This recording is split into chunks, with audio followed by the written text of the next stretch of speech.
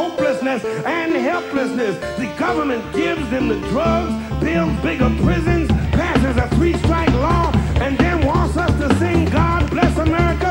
No, no, no. Not God Bless America. God damn America. That's in the Bible for killing innocent people.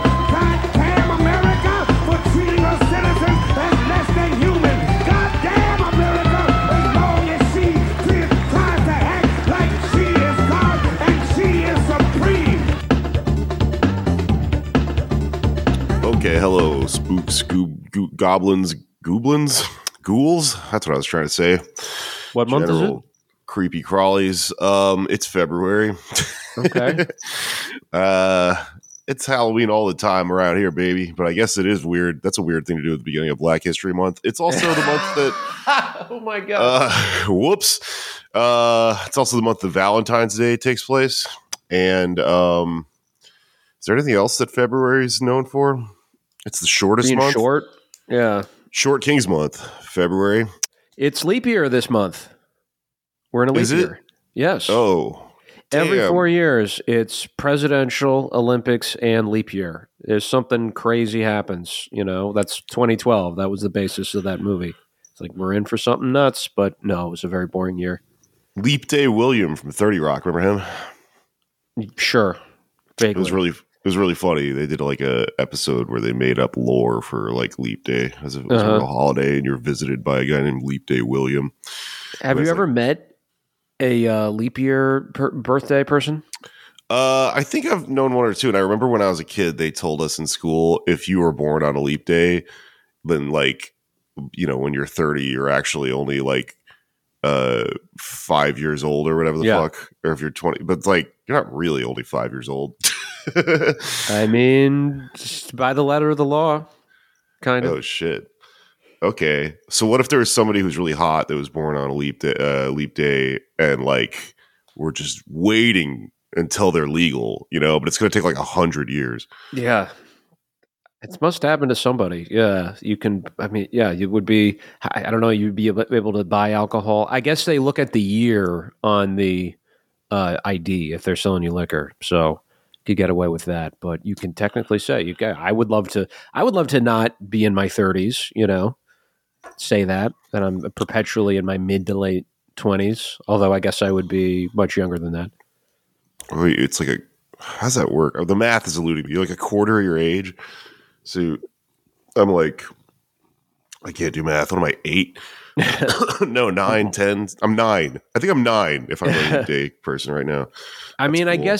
I guess there is a way around it because you existed on a given day that's not your birthday. You existed on March 1st, you know, many years in a row, right? And that's how old you are. So I guess you can still be a number of years old. That is not just, you know, derivative or, you know, divisible or not divisible. Multitudes of 4. Not good. I suppose. That's why we do this show, not a math show. Yeah. What if we should do a math podcast? Wouldn't that be funny if we just go over math concepts as two nincompoops? You know, that is like, I knew somebody years ago who was like a math major and in grad school and stuff. And there's like a subculture for everything, especially if you know grad school people, because they're whatever thing they're studying, there's just like resources of other people that are studying it. And yeah, I'm sure there is a math podcast. I cannot wrap my head around what that would be. Whenever I tried to talk to this person, they tried to explain to me like, oh, they discovered a new number or whatever. I'd be like, huh? Like, how the fuck does that work? But I'm sure it's really interesting if that's what you're into. I mean, they could do a counting podcast where that would also be an acting podcast because there's an exercise where you're supposed to have a conversation that's like 1, 2, 3, 4. Like you know, give different tonalities to all the numbers in a row. When you go to the gym and get really roided up and just be like lifting weights and listening to like the podcast, it's like 3. The number that comes after 3 is 4. 4. 5, like it's for like babies or whatever. It's because I'm a leap day person. I'm only 6 years old. That could be. That could be interesting to do the history of a given number, the significance of 3 throughout the world history, you know? What's up with that? When did 13 become unlucky? 7, that's an interesting one. It's like in the Bible and shit. Uh-huh. That is kind of interesting. Shit. All right. I'm starting my 4th podcast, the Numbers Podcast. I'm inviting on the Count from Sesame Street. We're gonna get into it. He's gonna respond to the allegations. Oh, no. He's like, she was born on a leap day. Yeah. She's not actually 9 years old. She's 36. That's funny. Well,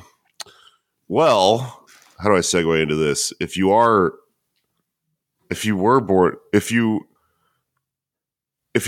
a leap day child and you're now, what is it, 18 times 4? No idea. No idea off the top of my head. 50, 60 something? I learned 70? songs for my multiplication tables and we didn't go past 9. Wait, I can do this. I'm not completely stupid. 76? 72? 72 years old, I think. Okay. Oh man, why am I doing this into a microphone? What if I'm wrong? That is so like just. Wait, damning. what was it again? 18 times what? 4. 18 times 4. 8 times 4, 32. 4 times 4, 40. 72. You got 72. It. Okay, yeah. You're listening to the Counting Podcast for children. If you're 18 times 4 and you're born on a leap day, so you're actually 18, you can start an OnlyFans, but you may not want to. Because something happened this week, kind of interesting, which is that the guy who is the current owner of OnlyFans, Leonid Radvinsky, who is like he bought it out for 75% a few years ago after it blew up. Some other guy who's the exact same type of guy started it years ago. Both of them were people that ran like really skeevy scam porn sites, like sites that helped you break into other porn sites by like generating passwords and stuff like that. Both these people suck really hard. This one is extra bad. Yeah, who knows? He runs OnlyFans. I heard a story, and this is I don't have the proof to back it up because I did some Googling and I couldn't find it. But apparently, there's like some Winklevoss twin sort of shit happening where this guy stole the code from like his fucking wife, who actually made what OnlyFans is, and he just got rich off it. It's a real piece of shit.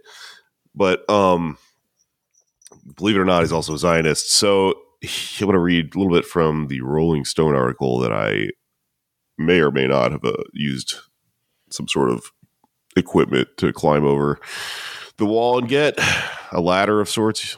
You might certain people will get that. So OnlyFans billionaire Leonid Radvinsky and his wife reportedly pledged $11 million to the powerhouse pro-Israel lobby American Israel Public Affairs Committee, or AIPAC, as you may know it. Last year, according to an internal donor list obtained by The Lever, I don't even know what The Lever is. Cool name, though. Radvinsky has denied making or pledging the donation. This is very funny. According to the documents reviewed by The Lever, AIPAC reported a massive $90 million fundraising haul in the months following Hamas's October 7 attack, yada, yada, yada. One contribution stood out. An $11 million pledge from a, quote, Mr. Anonymous, and also Katie Chudnovsky, which is the name of his wife, I think. Also Chudnovsky. Yeah, I would want to be anonymous if that was my name. So Radvinsky and Chudnovsky, that's the couple here, right? And they pledged $11 million to AIPAC. They've denied pledging it, but it's like very clearly them. The Lever was able to confirm that the personal information listed alongside the donation identified Mr. Anonymous as Radvinsky, who owns the subscription blogging platform OnlyFans, which is generally associated with adult content, yada, yada, yada.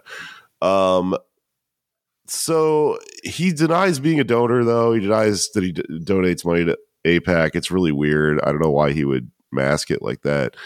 But like, I don't know. The what's interesting here is that it's pretty obviously him, and it's raised some interesting ethical questions, given what OnlyFans is, because it's both a thing that has consumers but it's also not like, it's not the product. It's a place that hosts people who are essentially like small businesses, you know? Right. Now they're doing stand-up specials I saw on, shows and stuff. Right. I think Kenny was going to do one right before he died, man. Sucks. Could have been incredible to tell be able to tell people I subscribed to my friend Kenny DeForest's OnlyFans. Would have been an amazing 2020. I think I may be remembering this wrong, but I think he like recorded it before he died, and it still hasn't been released.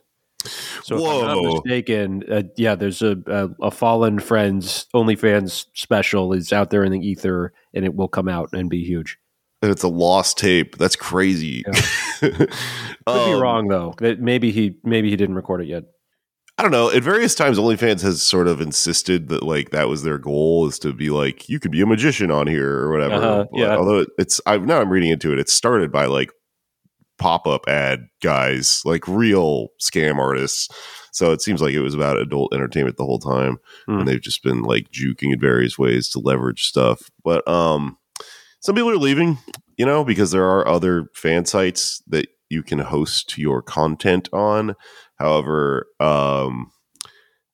so like adult content creators sometimes get banned from OnlyFans because they have all these regulations and stuff, and you can't say certain things or whatever. If they find out that you do in-person sex work, that's enough for them to ban you, because they can accuse you of using them as advertisement for that. And so, there have been creators in like the top, 1 percentile who have been kicked off and then set everything else up on like just for fans, which I think is the second most popular one, and worked 10 times as hard to get half the money they were making. So it is a real problem if you are the worker, because you might be your entire income, this thing. And so you might not have it. It might not be possible for you to leverage your labor or your business, however you want to look at this, in that way. It's a real fucker. I don't know what I would do. Yeah. But that's all I know about that. I read into him a little bit. He's real cool. He sounds like a real weirdo. Yeah, we could have maybe he'll join the lawsuit we're going to talk about later. If I guess in OnlyFans people are independent contractors, but maybe he employs somebody who's trying to unionize or file a complaint against him. Wait, there's a little bit more. So he ran this company. His first company was called Cybertania, and it included websites like Password Universe, which in 2000 published a link directing web users to a site claiming to offer pedophiles more than 10,000 illegal preteen passwords. No. In 1999, a site called Working Passes had a link for the, quote, hottest underage hardcore containing 16-year-olds. Oh, God. Yeah, just a bunch of crazy shit like that. I think that was, speaking of fallen comedians, Barry Crimmins was like involved in getting that stuff scrubbed off the internet, and those people brought to justice, right? Oh, yeah. That's fucking crazy. I forgot about that. Yeah, because that was a big issue at the beginning of the internet. That was a big deal for people with certain predilections. And the internet companies knew about it and were making a lot of money off it, and people weren't doing anything. And all the politicians were like, "Well, I don't know the internet from a calculator." And then Barry Crimmins like testified before the Senate and was like, "You better fucking do something about this." And they did, I think. Right, that was in his documentary. Yeah, that's how I know it. Bobcat Goldthwait made. He also if I remember this correctly, he went to like porn stores and he figured out this crazy like password, system that pedophiles were using back then to communicate with each other by just like, you go to the store and then you leave a note in a specific thing in a specific bookshelf or whatever, back and forth. Mm-hmm. I might have made that up. Hey, that's a good documentary. We should watch it again. Okay. Yeah. R.I.P. Kenny and Barry are hanging out right now.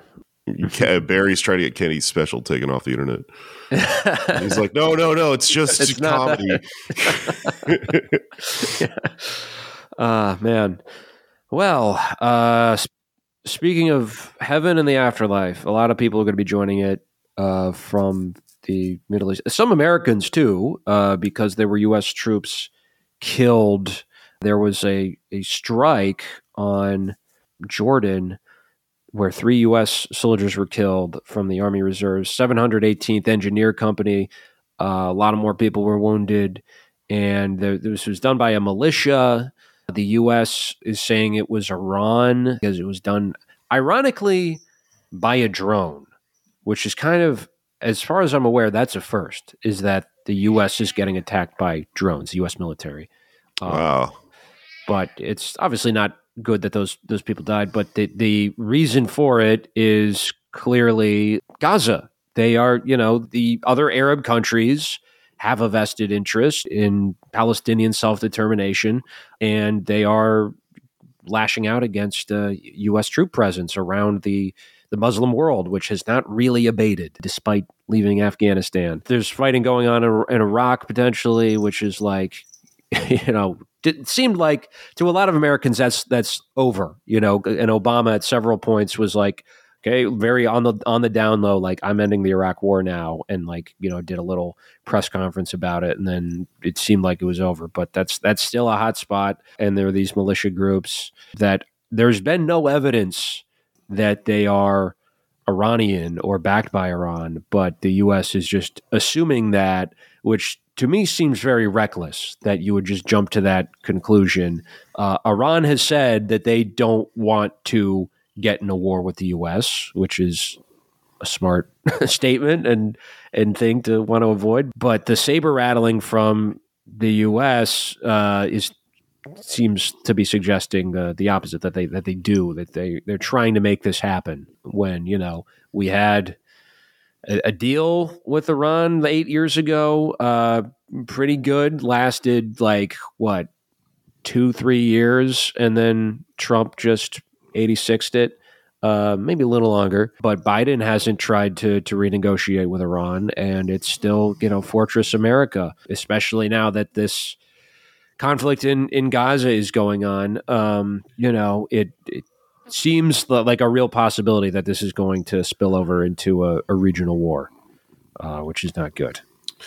Yeah, I feel like Iran is always in these people's back pocket as it's like a Russia gatey type of thing, because there's a history of Cold War connection between Russia and Iran in some sense, and it's fucking Pelosi the other day was saying, oh, the Palestinian support is that's got to be Russia. That's Russian bots, right? They just use that all the time to sort of delegitimize anything that could be critical to the status quo or anything they're doing. And I've just heard people kind of organically come up with this. And I mean, there's an extent to which I don't know, there are actual connections on some level, but don't be a conspiracy freak about it.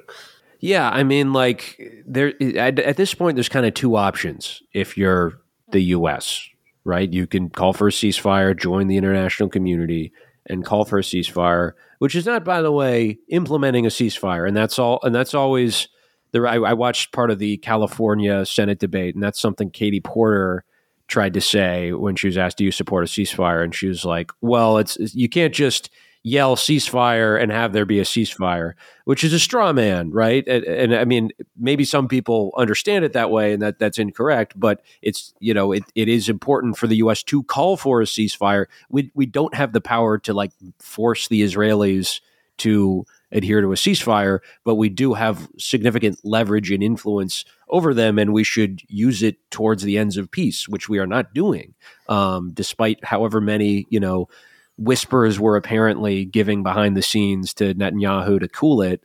And this new executive order, which it's unclear to me how this is actually going to be rolled out, but they're trying to sanction now the settlements in the West Bank, where there is, I think we discussed recently, there's violence increasing on the West Bank right now that people aren't paying enough attention to. But yeah, there's two options. You can call for a ceasefire, or you can just keep escalating. And this only goes one way, right? It's hard to walk back strikes on sovereign countries, which it seems like we're trying to avoid a direct attack on Iran, but it's getting pretty close.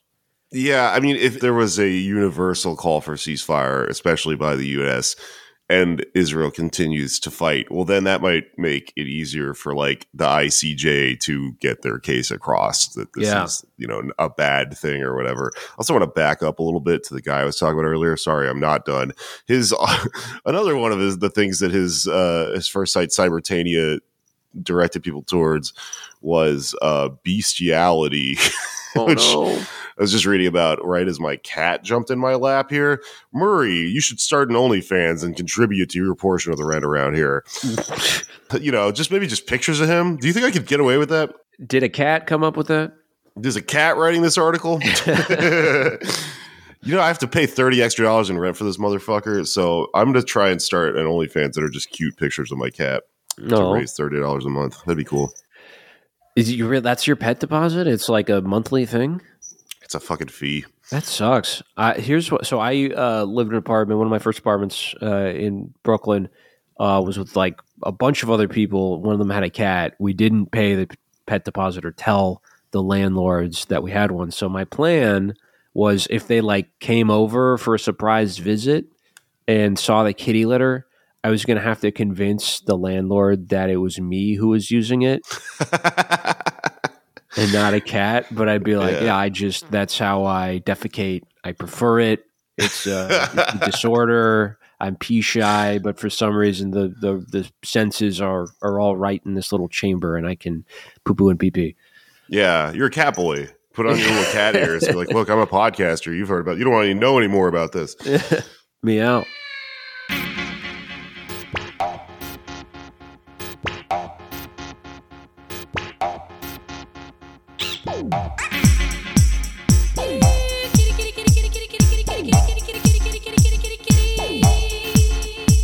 A lot of crazy stuff happening this week.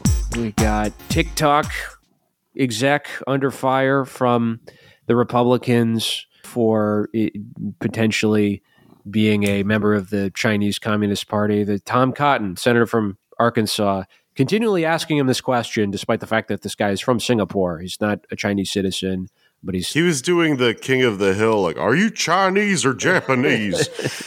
Yeah, from Singapore. Yeah, I mean, it's weird how closely the language too is to McCarthy, the bad McCarthy from the 50s, saying, "Are you or have you ever been a member of the Communist Party?" Right? That's generally accepted in the U.S. as like a bad moment in our history and not something that should be repeated. So it seems like you would want to switch up the wording a little bit, but he just straight up uses it, which leads me to believe maybe there are probably segments of the Republican base, maybe like some of these like teens who like find a random historical figure and gravitate towards that they like stan Joseph McCarthy, and they're like, I could cool. See that happening. Yeah, like a weird internet subculture.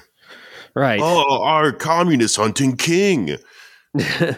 But yeah, I mean, I don't think it made Tom Cotton look good, but to these people, and it's just anything they do, if they're saying the right words, they come off as based. But on the subject of Republicans, though, I saw this today. So we discussed this last week, how the U.S. has now paused funding towards UNRWA, which is getting people relief in Gaza, and there's an investigation that's ongoing, and until the investigation is completed, they don't get a dime and are in really dire straits, obviously. But the Republicans are taking this opportunity to stop this funding forever. So this would bar the U.S. from The Intercept, from ever making any voluntary or assessed contributions to the relief agency. On February 12th, this could be up for a vote on the House floor. Which, this is like the border stuff, right? You try to, you give them an inch and they'll take it a mile, right? You continually is giving in to sort of right-wing Republican ideas and trying to do, maybe a milder version of them, or not thinking through the consequences that will happen if you give Republicans in America this inch. They will continue to implement reactionary policy. Speaking of Joseph McCarthy, just go back a second. I was reading Devil's Chessboard the other day. One of the first things he did with the Red Scare was go after he accused the CIA of being secret communists. Really? how much wronger can you be? Like, how they are the other people doing this, you know? Huh. That's weird. Also, he was probably gay, or at least bi. Really? I didn't even. Wow, I missed that part of the Devil's Chessboard. I think what it was is that he hated the CIA because they like had that leverage on him a little bit. Oh, interesting. Well, bad guy, Joey McCarthy. Who did you mean was the good McCarthy when you said the bad McCarthy? Was it Melissa McCarthy? Yeah, Melissa McCarthy. Eugene McCarthy, who's I've mixed feelings about, but he was senator from Minnesota, who was like one of the first people to speak out against Vietnam and start like voting against funding for it. That's cool, but you said that like we were all going to be like, oh, yes, of course. I know. McCarthy, Eugene McCarthy from the Vietnam War era. I forget. Yeah, people are. I mean, it is unfortunate he tainted the McCarthy name for people like Melissa, you know. In other news, we have a looming court decision that I wanted to make sure to talk about because this thing is not getting enough coverage. There's obviously a lot of important stuff happening in the news, especially abroad. But here in the United States, there is a really serious threat to the power of workers and, by extension, socialists and communists to organize. And that is the National Labor Relations Act could all be repealed. Like, that's a very real possibility at this point. And I wanted to make sure. Yeah. He's rolling over in his grave because this is a bad thing. And I wanted to make sure we cover it. And we got the chance to talk to a lawyer, an attorney who deals with this stuff day in, day out, who is representing a lot of different militant, sort of radical organizers and unions throughout America. We got to talk to him about this potential decision, what started in Texas and what could very well go all the way up to the Supreme Court. So we have an interview with Seth Goldstein.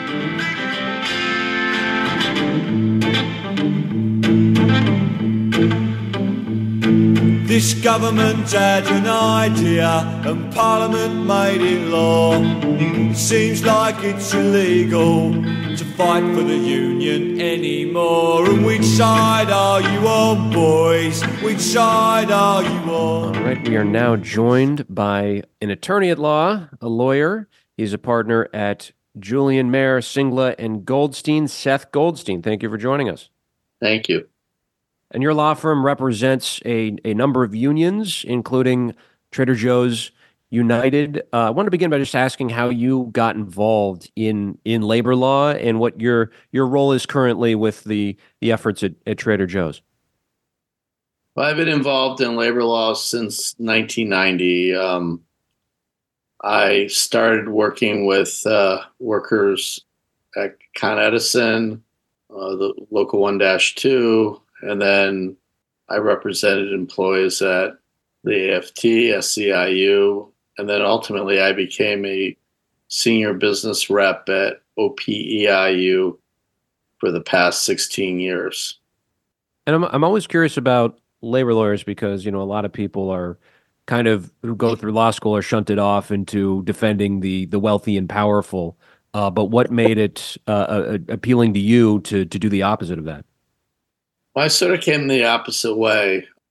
I don't think I ever thought I'd be involved with labor unions, and probably in my earlier life I had some negative views about unions. But I ended up working with Con Ed workers when I needed a job right out of law school. I thought it would be temporarily until I got something else.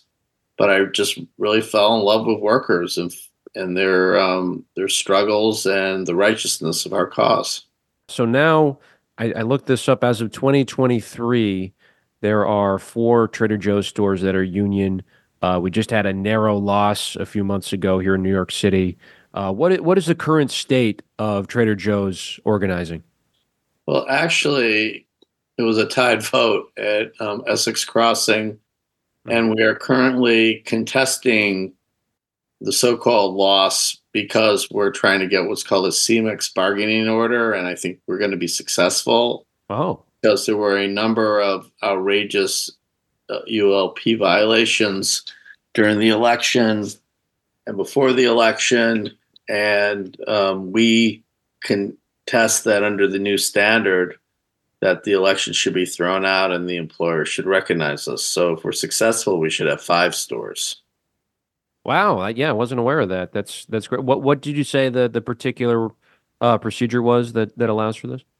It's called CMEX. CMEX. It's a decision that came out in August of 2023, which basically says that if an employer denies recognition and we had demanded recognition to the union then can have the election.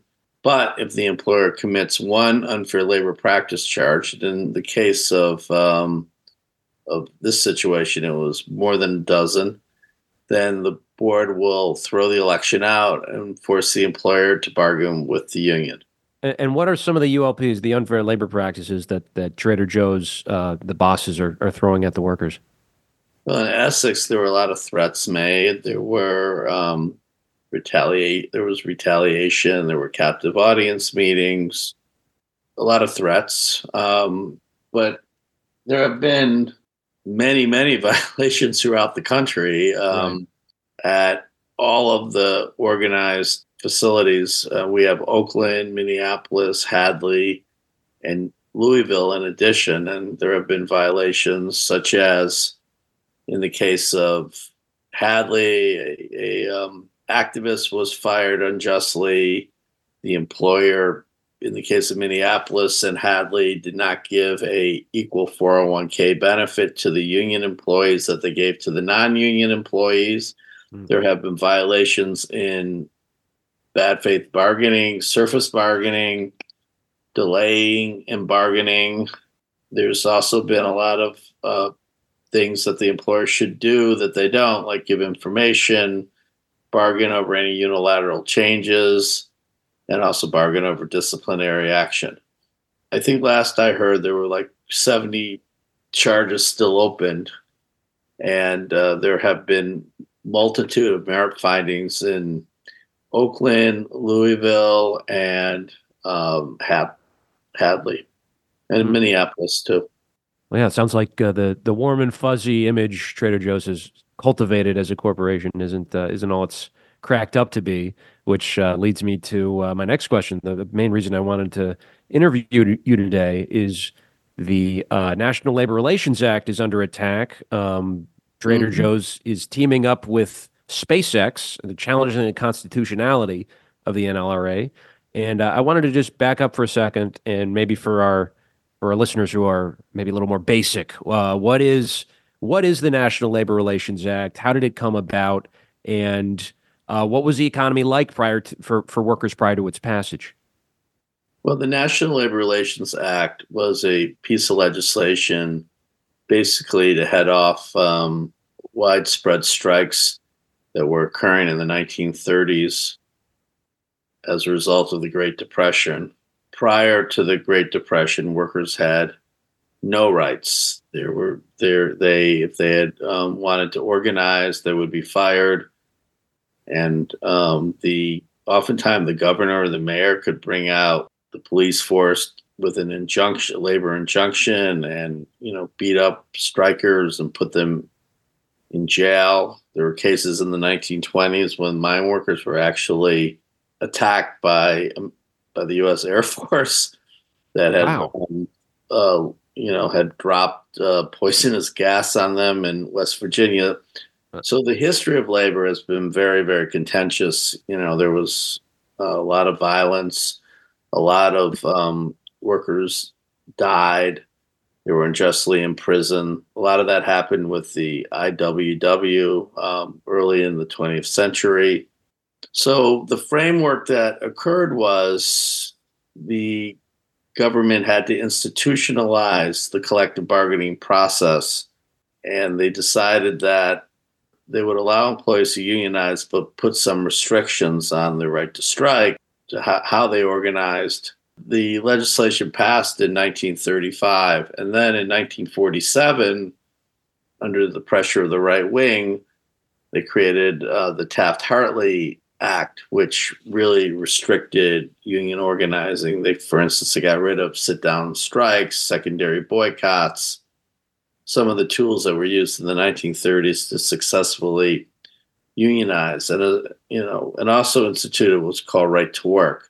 And not instantaneously, but over time, union organizing fell a lot of times because they had captive audience meetings, or they would have coercive pressure because now the employer could communicate with the employees. And that's really what has occurred up till Jennifer Abruzzo became general counsel a couple of years ago. That West Virginia, that was the Battle of Blair Mountain, right? Where they brought in the military. Yes. And I mean, again, that's the history that you don't learn about in AP history, right? I was going to say, that's one of the biggest battles in American history, fought on American soil, and they don't teach it in high school. No. I don't remember that section in my U.S. history book. We should do an episode on that. I'm going to make a note. Well, I think we did with Max back in the day. Right.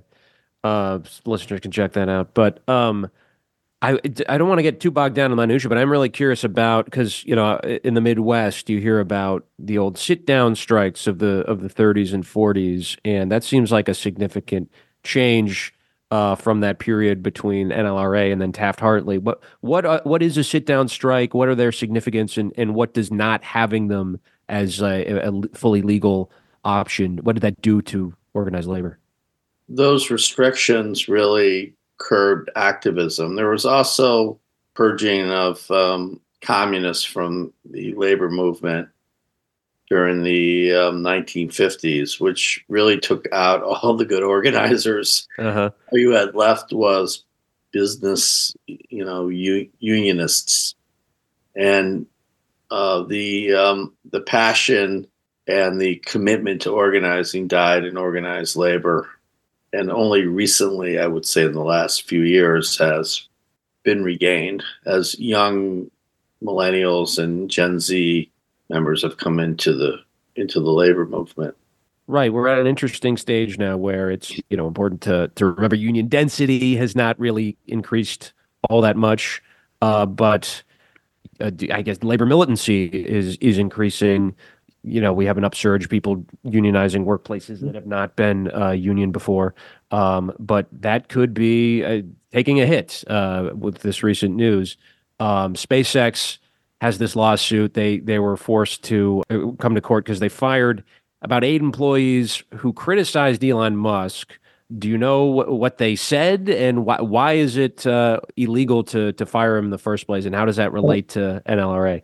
They were protesting over the SpaceX lawsuit, from what I know, didn't involve union issues. They were basically non-union employees complaining about their working conditions.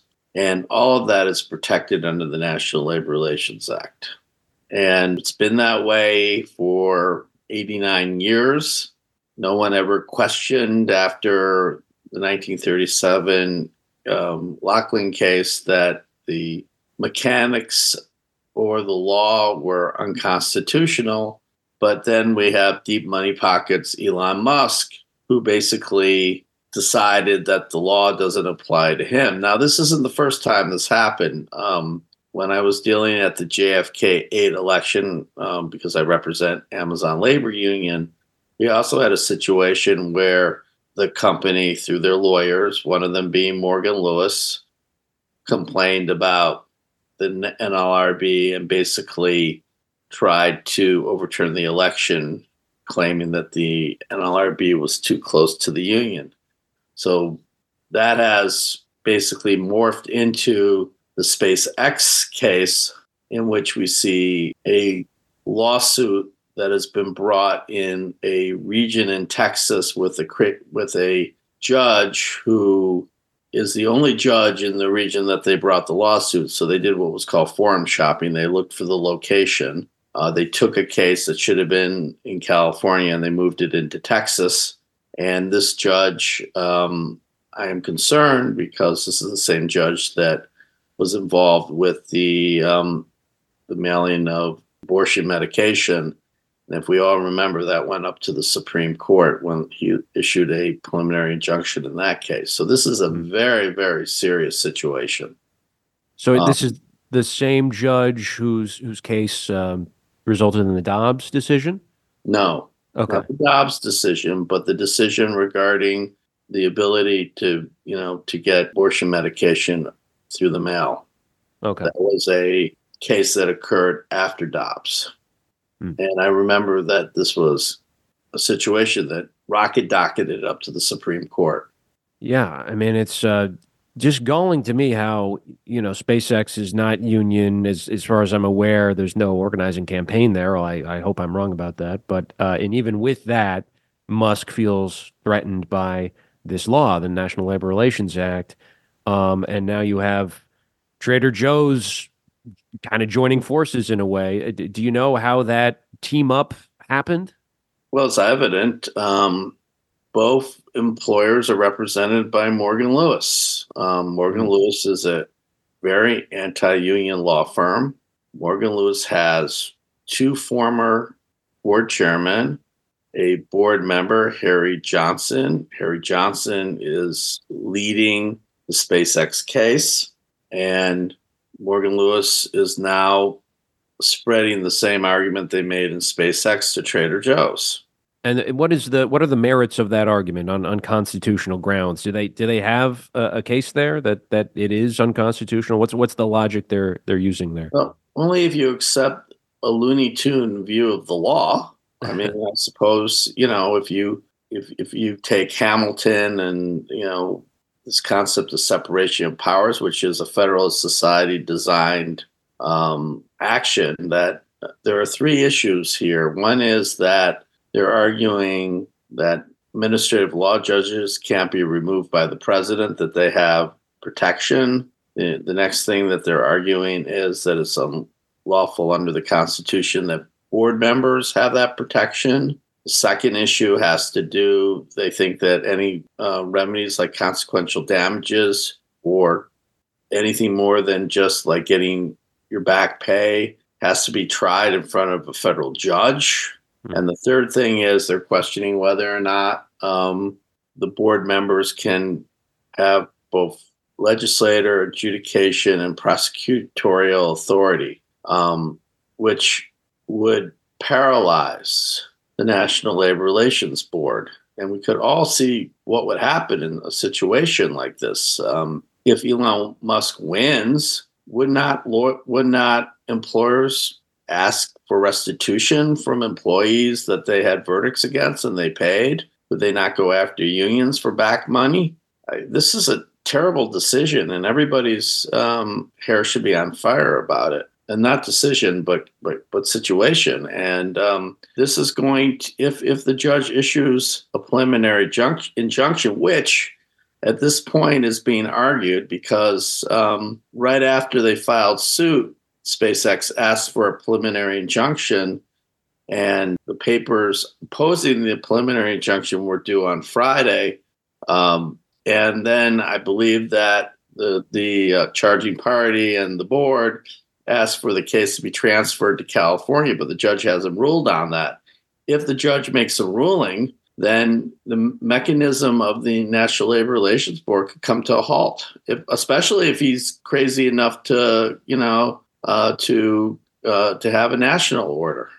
And one of the things that a lot of Biden apologists will point to as a pretty solid good thing that he's done is appointed fairly aggressive NLRB officials, and I think they are right about that. But is this in some ways a reaction to that, to his posture with organized labor? Well, it is true that Biden is very pro-labor, put in an excellent general counsel and an excellent board. But the fact is, the right wing, the Federalist Society, Morgan Lewis, Trader Joe's, and SpaceX don't see it that way. They want to go around the democratic process because, they lost in 2020, and now they want the courts to do their dirty work. And they would love to get this issue up to the Supreme Court. They have put a footnote in their brief for a preliminary injunction that they want to see the case that found the constitutionality of the National Labor Relations Act overturned. They want it revisited. We all know what that means. It's a code word that we want it overturned. And I don't know if Alito and Clarence Thomas will not do that. And there is a majority there. So a case goes to a rural area of Texas. They figured out where to go. And now if there's a preliminary injunction, they may try to go through the Fifth Circuit right to the Supreme Court. So everybody should be concerned about this.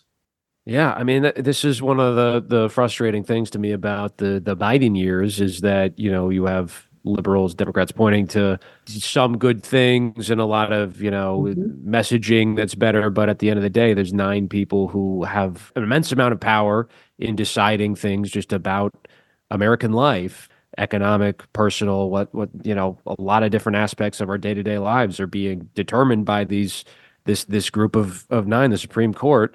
What should he be doing to try and curb their power? And what is the real potential that the NLRA is going to get struck down?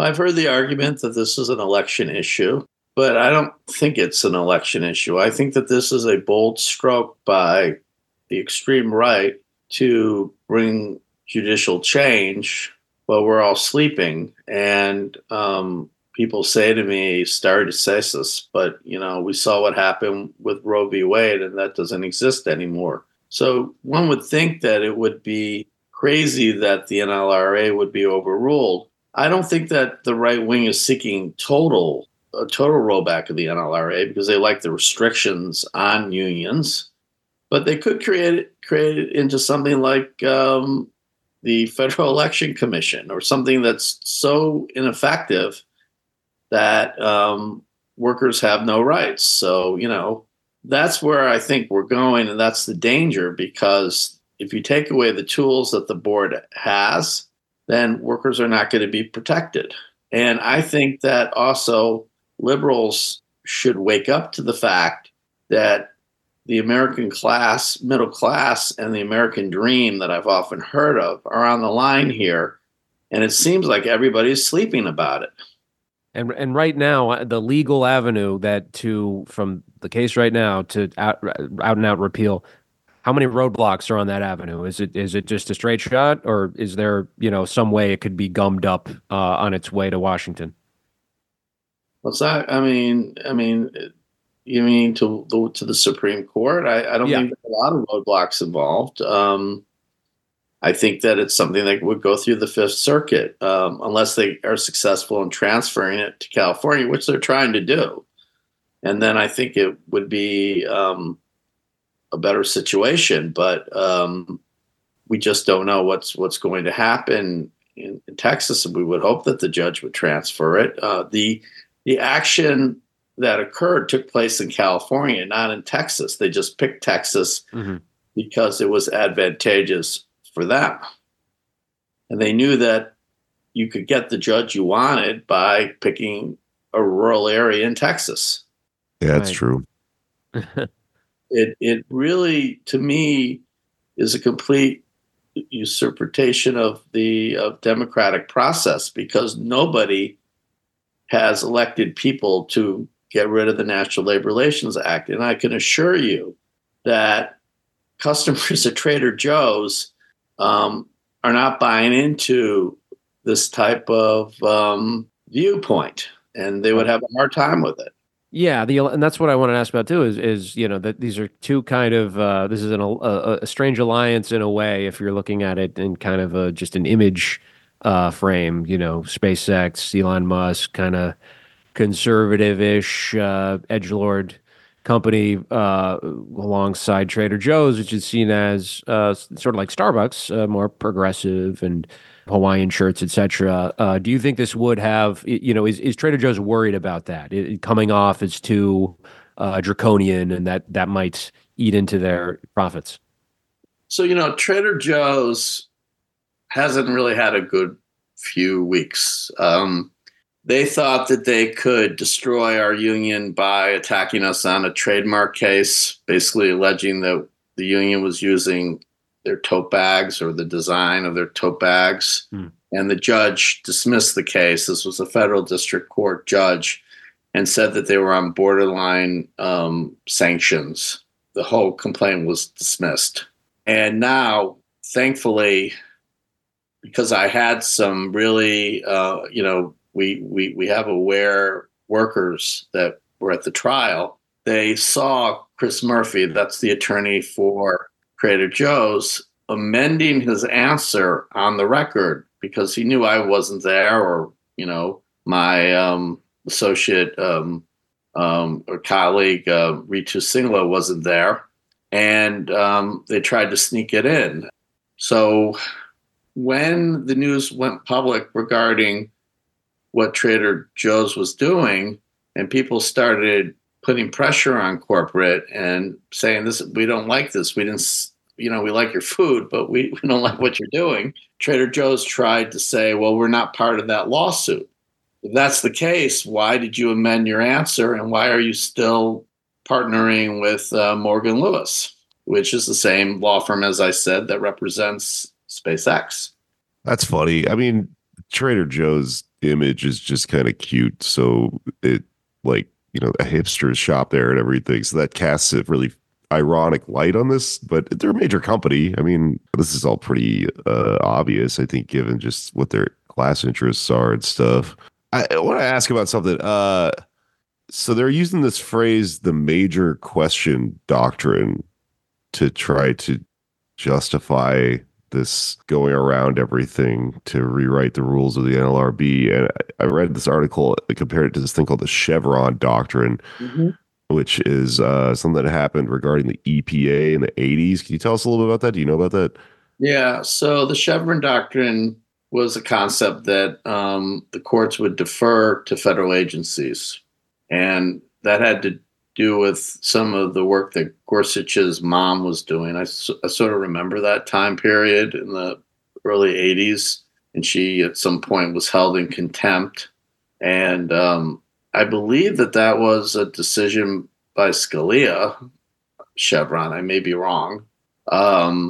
But it deferred to the agencies. And now the right wing is saying that the court should not defer to the agencies. They have brought up this SEC case. They have a few other cases where the court has said that some of the administrative law judges are not subject to protections, and they're basically going with that concept to try to say that the board is unconstitutional, that people that are ALJs or board members should not have protections, that they should not be able to that the agency should not be able to investigate and also prosecute these cases. So that's what they're doing. Interesting. Yeah, I'm thinking now about, if they, because this is, I would think Trader Joe's wouldn't want to go down as bringing the United States economy back to the 1920s, but it may benefit them ultimately to do that. Maybe they'll rebrand as like a right wing company or something. But this is a debate a lot of people on the left have is over ethical consumption under capitalism, and is that actually useful to like boycott companies that are bad? And I think almost always the answer is usually no. But in this case, do you see a scenario where the workers at Trader Joe's will call for a boycott, and that could hurt their bottom line? And do you see a boycott as a potential outcome of this? Trader Joe's United is not calling for a boycott. And I urge the customers, although they can make up their own mind, to follow what the union is saying, because those are the workers that work there. What they would like is Trader Joe's to renounce its support of, the concept that the NLRA and NLRB are unconstitutional. We would like them to bargain in good faith at the table, and that is what we are seeking at this point, or they're seeking at this point, not a boycott. But again, it's really difficult for the brand when basically they're arguing for the rollback of the New Deal. Well, I want to ask kind of on the New Deal point, kind of a devil's advocate question, back to some of those communists who were purged after Taft-Hartley from the labor movement that you mentioned. We have friends who are of that ilk and will say that NLRA, NLRB, they're both they were compromises and ultimately bad compromises that kind of pacified a very militant movement. And maybe things would have kept accelerating without them. What do you make of that argument? Well, the National Labor Relations Act accelerated organizing between 1935 and 1947. I have heard the argument that we would all be better off without the NLRA.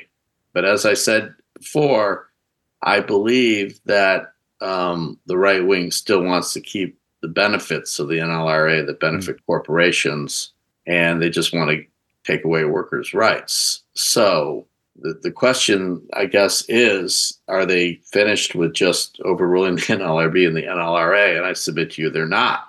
Mm-hmm. The next thing we'll try to say is that the law on the Norris-LaGuardia Act is unconstitutional. ERISA is unconstitutional. There's no ending what, the Department of Labor structure with administrative law judges is unconstitutional.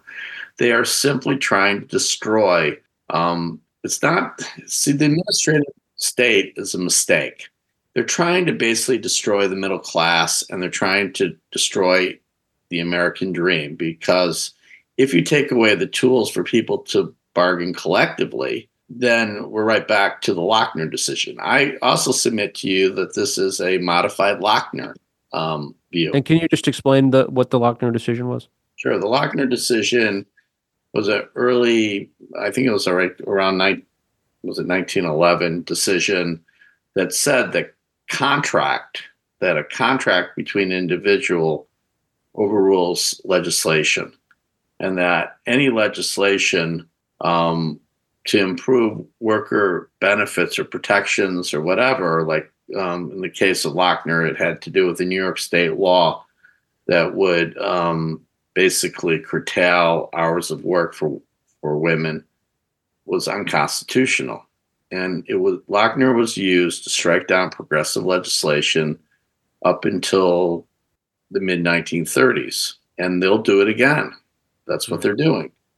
That's really interesting. So we did an episode a while back about Javier Milei, the right-wing libertarian guy that took over and won the election in Argentina. And I was reading a lot about what libertarians and small government free market types kind of want to bring things back to. And it's that thing where contract supersedes the state is real big. I think under the Koch brothers, far right ideology, you don't need a government if there's just the law of contract, right, supposedly can run everything in what they seem to be a fair way. So that is scary. And that seems like what they're going for. That led to the horrible working conditions at the turn of the century, and the Triangle Shirt Factory, because businesses could do what they wanted to do, and workers, had to submit to it. And that is what these people say when they're talking about, oh, this is an interesting constitutional issue. It's not interesting. It's an assault on workers, an assault on Americans. And why are we allowing this Morgan Lewis law firm to do this? I'm going to say something else about it. As I said, there are a number of people that worked for the NLRB.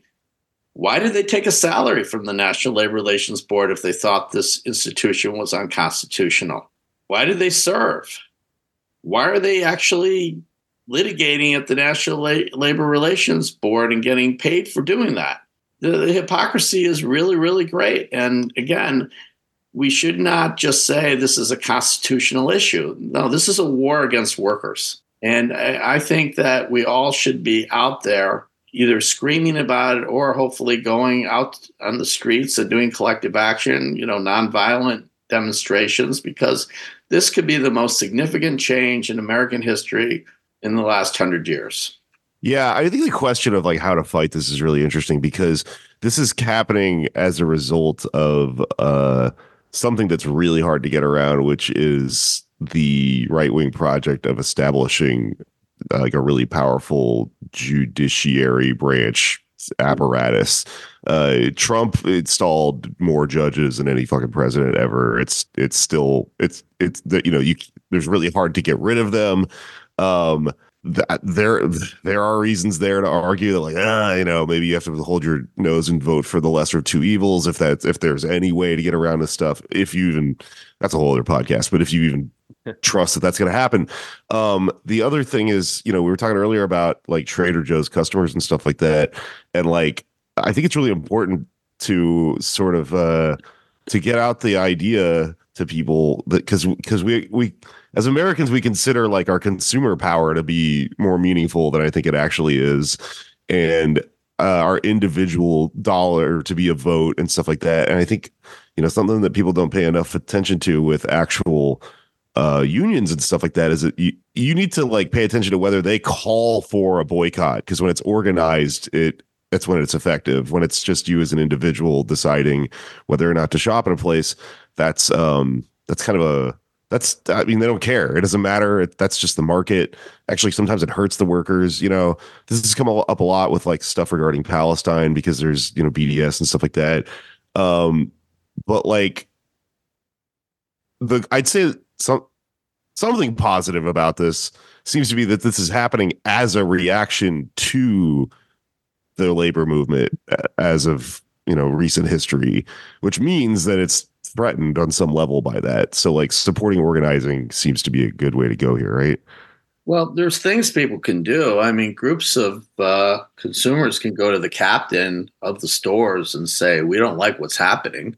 They could do a petition. I mean, that's a way to help workers, right? I mean, and I am sure that if a group of consumers, people that shop at Trader Joe's, and I know that a lot of the customers really do love Trader Joe's workers, and said that we just don't find it within our value structure that you're supporting the repeal of the NLRA and the New Deal, and that you're lining up with right-wing extremists, and that we want you to withdraw that defense.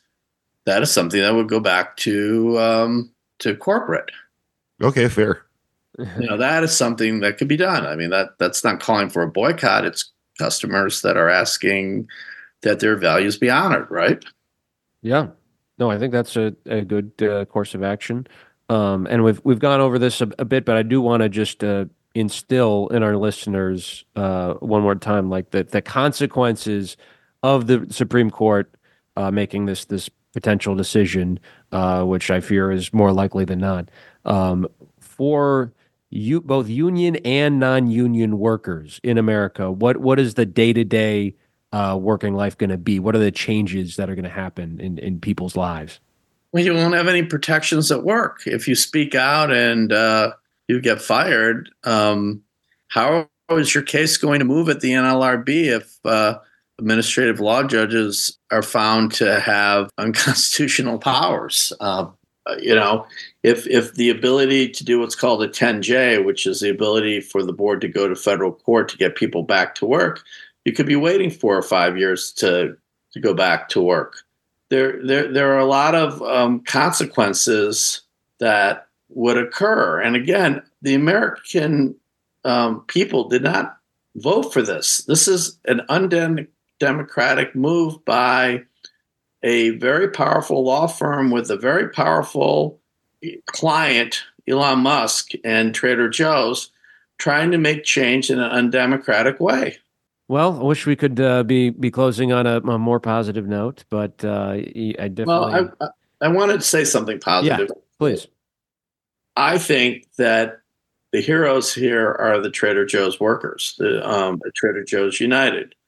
because they are fighting this issue, and they would certainly like to be joined by other groups to stand up against Trader Joe's, Morgan Lewis, the things that Elon Musk are doing, although they're not directly related with that. I mean, that's a different company, but they are making a stand, and they really could use the support of everybody else. And I really do think that this issue needs to be brought to everybody else, to local international labor unions, to workers, to activists, to the American people, and they should join the fight, because it's a question of what type of country we're going to have.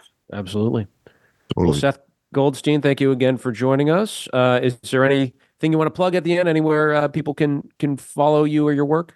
Again, I'm at Julian Marasingla and Goldstein. We have a website, workingpeopleslaw.com, and I also am on X, Seth Goldstein 13. On your friend Elon Musk's website, X. Well, thank you again for talking to us. Thank you. Okay, that was Seth Goldstein. Great interview. Not good stuff, but it is important that people know about it and start fighting back. Let's do some plugs. On our bonus feed, which you can find at patreon.com/PodDamnAmerica, and you should sign up for that and get all kinds of bonus content. This week, we dive into an article Anders J. Lee wrote. Whoa. Who is my I am reveal. This is the big reveal that Anders J. Lee and Anders Lee are actually the same person. Oh, my God, you've been living a double life. So people... My mind is blown. This is just like Breaking Bad. People picking up... I'm Hank, and I'm in the bathroom, and I've got a picture of Anders J. Lee, and I'm staring at it, and I'm like, what the... Oh, my God. That could be the experience. If this week you pick up a copy of the Brooklyn Rail and you read an article in the film section about inter-Gulf War American cinema, and you start reading it, it says by Anders J. Lee, and you might be, that sounds familiar. And then by the end, it reveals I am also a co-host of the Pod Damn America podcast. It'll come together. It'll blow your mind. That's right. Brooklyn Rail, Anders J. Lee. I wrote about Gulf War movies, and a guy named Jerry Haliva, who was a Saddam Hussein impersonator and also a Republican lobbyist. Is kind of a fascinating story, and I think is a good entry point into this very particular era in American culture, when it seemed like there wasn't going to be any war, right? Well, war, people were bored. Like, we wanted a war almost. The only war we had was like 5 minutes, and you could kind of tell in retrospect that something dark was on the horizon. So I explore a lot of different movies from that time period: Three Kings, Courage Under Fire, Jarhead, etc.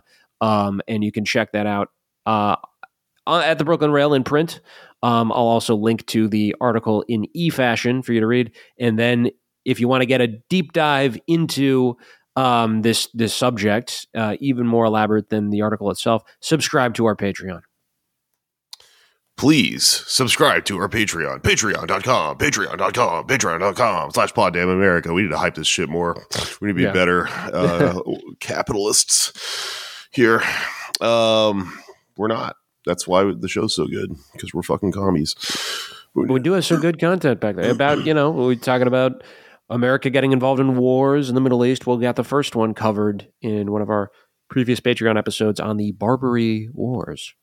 Also very good. Also, someone came to my birthday party, Crime Wave, and reviewed it, and they panned it was a scathing takedown of my birthday party. I read the piece in its entirety on that episode this week too, which is very fun. So check that out. You'll have a good laugh in your car as you drive to work or wherever the fuck you listen to this.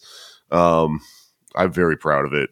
I'm proud of this scathing review I got. It's very funny because it's one of those things where they're so wrong that it's a compliment. It was cool. Sorry, haters. Also check out my other podcasts if you're into little TV show called King of the Hill. Me and my very funny friend Avery Moore are just watching it and talking about it. It's real funny. And my super secret weapon to take down the entire comedy industry, my podcast Why You Mad, that I do with Luisa Diaz, who is a genius anthropologist and comedy booker. Why You Mad is back after fucking almost a year hiatus, 10 months or something like that. Boom. We're back at it. We're having a great time. So listen to all my shit and subscribe and support, because I'm almost not poor. And I got to tell you, it's worse than just being poor. Seeing the light at the end of the tunnel like that. Yeah, it's kind of like edging. Not that it really is. Not that I would know. Edging is, yeah, it's like being in the working class in a sense of coming. It's you're kept in the surplus coming economy. All right. On that note, it's finished. It's done edging. Yep.